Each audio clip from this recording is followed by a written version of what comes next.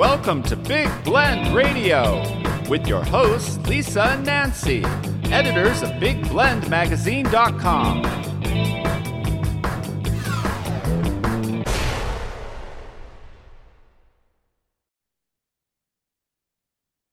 Hey everybody, welcome to Big Blend Radio. Today's show focuses on the documentary called The First Step. It's an independent production of Meridian Hill Pictures, and it focuses on how in America that is kind of divided as we look around. Come on, we know it is.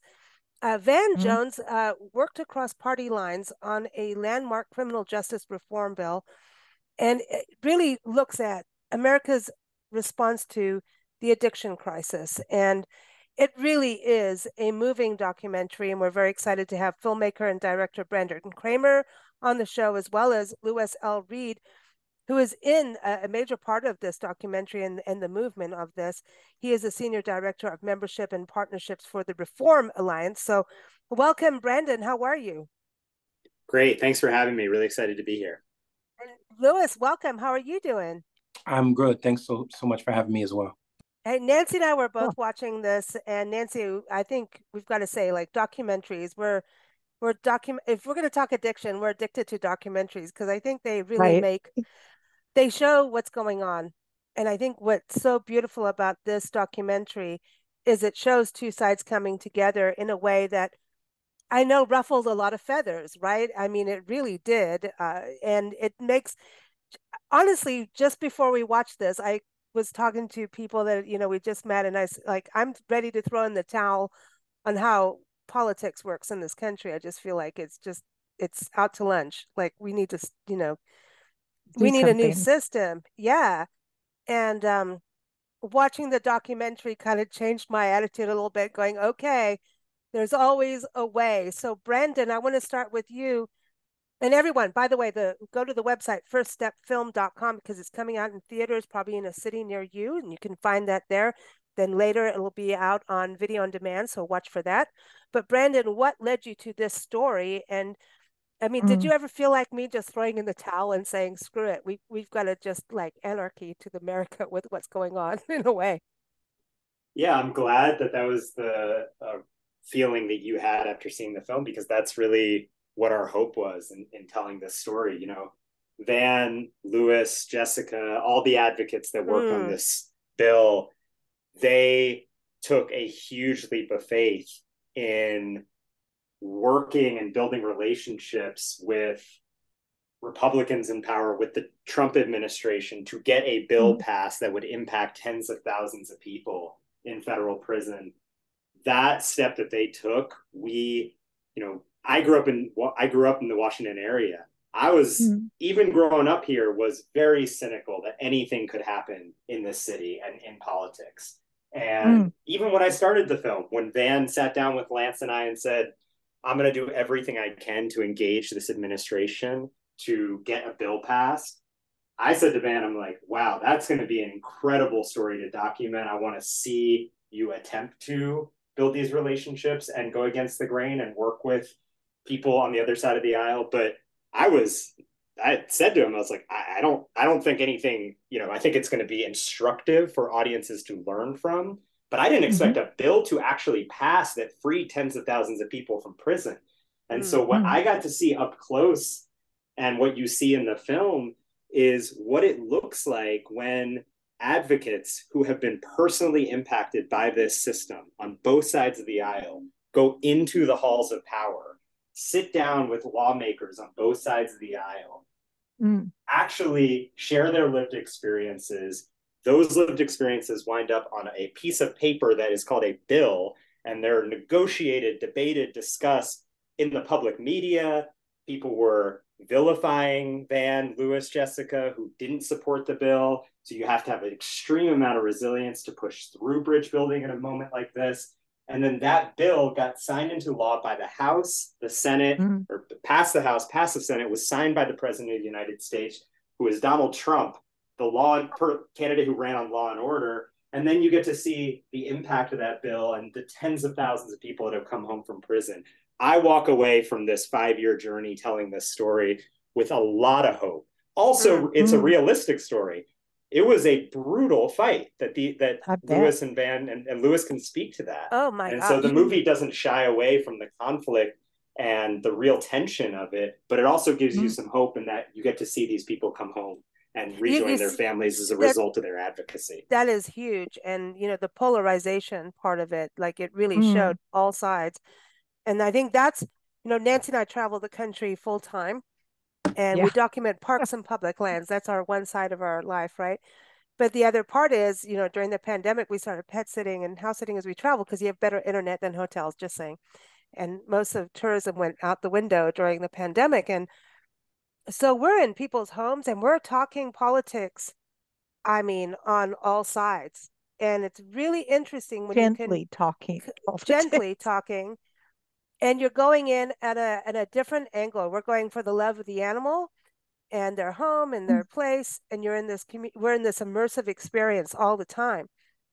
And you know, it's to me I think that sometimes we need something to come around so that we can unify. And so, Lewis, I want to go to you on this because obviously going through your life, you help people come out of federal prison and move forward and saying you can move forward. So, and even in this documentary, in this whole bill, this happening of this bill shows that you can rise above. Yeah, I think that even beyond, rising above, right? Before you can rise above, you actually have to lean in. Mm-hmm. And what we did, with people such as David Safavian from the American Conservative Union, people like Topeka K. Sam, and just a host of other individuals who had lived experiences, who knew what it was like to stand up on a 4 o'clock federal prison count every single day, who knows what it's like to have a 15-minute telephone call, to only have 300 minutes a month, for some of us to have been placed beyond 500 driving miles of our last known address, for some of us, or some of them, I should say, some of the women to have been shackled while they were given birth. We knew what those experiences were like. And so what you see in this documentary literally is just a microcosm compared to the overall toughness that we had to endure while we were incarcerated. And again, we leaned into our experiences in order to be able to help people understand what it was that not just that we went through, but what people were currently going through at that time, and how we had to humanize those experiences for those who were disconnected, and help them increase their empathy IQ, so to speak, which in our minds, if there's an increase of IQ and empathy, that's going to translate into voting for a yes on the First Step Act, which we were successful in being able to get Congress to do. I think you say that the empathy word, like that touches me. I feel like we're always about education, brain education. Learn your books, learn your dates, learn what happened in history, education. But we rarely talk about education of the heart. We really don't. I was raised by my grandmama, and I can tell you that, a lot of what we did was around political strategy, and yeah, we had to do oppositional research, so on and so forth. But, a good majority of what we did was just based off of, grandma principles. All right. Like, you treat people the way that you want to be treated. Let people need to see a reflection of themselves and what your experiences are, especially those who are elected into public office. And so, empathy is not this 21st century concept. This is this is a concept that goes as far back as Adam and Eve being in the garden. And so we just tapped into that. We tapped into people's hearts, and we educated their minds. We stimulated, their ambition, and ultimately we put a call to action in front of them. And that call to action was for us to be able to get to date more than 75,000 people released from federal prison. And when you quantify those numbers, let me just add this as a PS as well. When you quantify that 75,000 people, those 75,000 people, I should say, that's more than 2 million years of human freedom restored back into our communities. And entire families. So the 75,000 is like, you've got to think about the greater family, right? Yeah. And that was something that's what I was saying about us traveling in this immersive experiences, finding this common ground, that heart, that love that you guys were talking about, that empathy. It's so important because it is, we've done so many shows on people that experience homelessness in this country, and a lot of it comes from addiction, and which is all spurred from trauma. And I believe, I'm not a doctor, but I do believe that you cannot make a positive change in your life without people helping you up.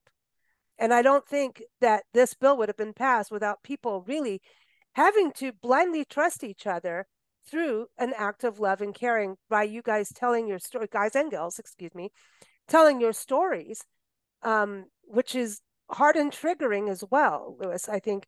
And I want to go to Brandon on this. As a filmmaker, you're there being that fly on the wall, and at some point people are really bearing their heart and soul, and you have to do it in a dignified way so that there's, you know what I mean? You have to have that balance. How was that on this, when there's this push, but like push to get this bill out there, and at the same time it's not the biggest bill, but it is a huge bill, right? It's like you have to do the first few rocks before you get to the whole mountain. But being able to balance like that tenacity of getting this bill done, but here's some intense heart empathy happening at the same time, and not be in the way, but also go, I need to film this. Yeah, look, documentary filmmaking is 90% relationship building. It's an art form that is really, really rooted in building trust and intimacy and closeness and vulnerability with the people that are being featured in your film and who have trusted you with the enormous responsibility of representing them in the finished film. And with this film in particular, when telling a story about bridge building and working across divisions, we felt it was critical to not just have an empathetic window into Van's life and his work and his advocacy, and Louis and Jessica's, but also people from a very diverse political background who were engaging in this effort. So, when Van's talking to Representative Bonnie Watson Coleman, who opposed the first version of the First Step Back because it did not go far enough, she speaks about how she had children who were incarcerated. And that motivates her reason for feeling like this bill is not comprehensive enough. I want audiences who agree with her in that moment and share that view and not Van's view to sit in the audience and feel respected and feel like they have somebody that represents how they feel. Similarly, on the other side of the aisle, it was a lot of people were frustrated with us for including Jared Kushner and Kellyanne Conway and Donald Trump himself in this movie, because of all the terrible things that they're doing on all these other issues. But when they're represented in the film fairly, and all the terrible things that they've done are acknowledged in the film as well, but they also worked on this bill.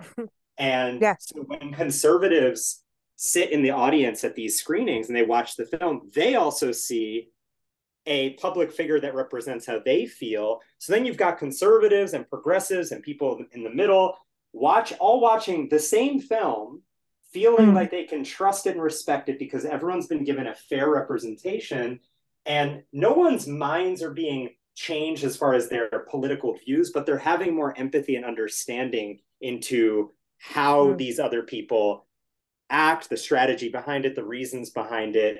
And I think we need a lot more of that kind of nuance in stories nowadays. I think that's one of the solutions to breaking down some of these barriers. I agree. I know we're running out of time here. Louis, I want to go to you.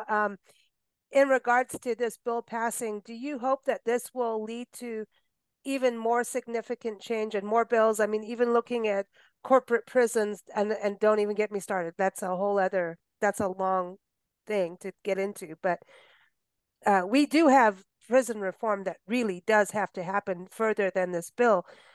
But it is those first few pebbles that, get to the mountain. What do you think for this bill that just, has been passed? Look, I think that one of several things. Number one, it's to be noted that this bill is literally unimpeachable. It has been blessed by all three branches of government, passed by Congress, signed by the president, then president, and as of June of last year, it was affirmed by the United States Supreme Court. I think that the second thing is that what this bill speaks to politicians is that it has given them the permission to act on courage. And as a result of us being able to pass this bill, when you're talking about the First Step Act on a federal level, there were 13 other bills on the state level that was a version of the federal First Step Act that was also passed as well. And so the outcome as a result of this bill being passed was that legislators did not lose their jobs as a result of such, right? Crime did not spike as a direct result of people being released under the First Step Act. And quite frankly, 3, it literally should not take an act of Congress for people to do the right thing as it relates specifically to one of the provisions that are in the bill that is in the bill, I should say, is not shackling women while they are pregnant and in labor, seriously. And also postpartum as well, right? We should not need an act of Congress in order for women to have access to free feminine hygiene products while they are incarcerated. We should not need an act of Congress for women not to be strip searched by the opposite sex while they are incarcerated. That's just human dignity. Right. Yeah.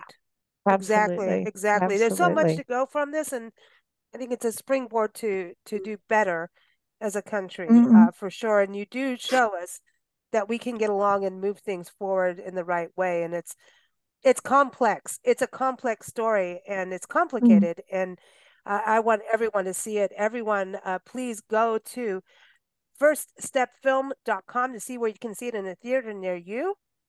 And also for the follow-up when it gets out in video on demand.